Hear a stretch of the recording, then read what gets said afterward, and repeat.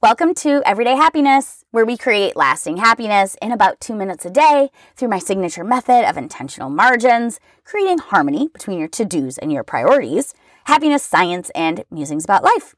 I'm your host, Katie Jeffcoat, and if you are anything like me, the pandemic has forced more time at home, and it's really opened my eyes to reflect on my personal space. The science indicates that your physical space contributes to your emotional well-being. Well, today I want to talk to you about our office space, as so many of us are working from home now more than ever.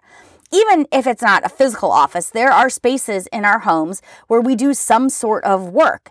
And if we're really getting granular, like everyone has some place that they do the work of running the household. Well, my friend Celie has a great program, and she's come up with a brilliant system. It's called Karma.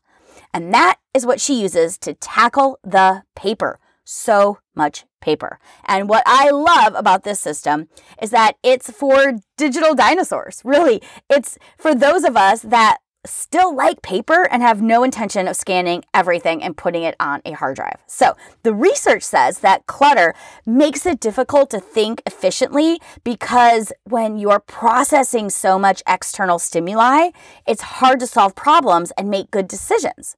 But let's be real. We didn't need science to tell us that. We feel it. I mean, am I right or am I right? I'm always more relaxed and more creative when I have a tidy space to work. The piles that stack up in the to-do pile get bigger and bigger, and it seems like a mountain of overwhelm that I just push to the side. Well, that isn't helping me emotionally. So this paper system was perfect for me.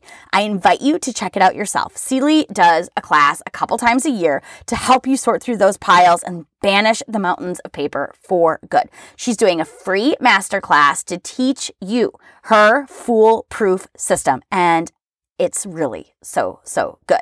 You can click the show notes for a direct link through Everyday Happiness. And until next time, let's toss 10 pieces of paper today and see how that feels. And remember, kindness is contagious.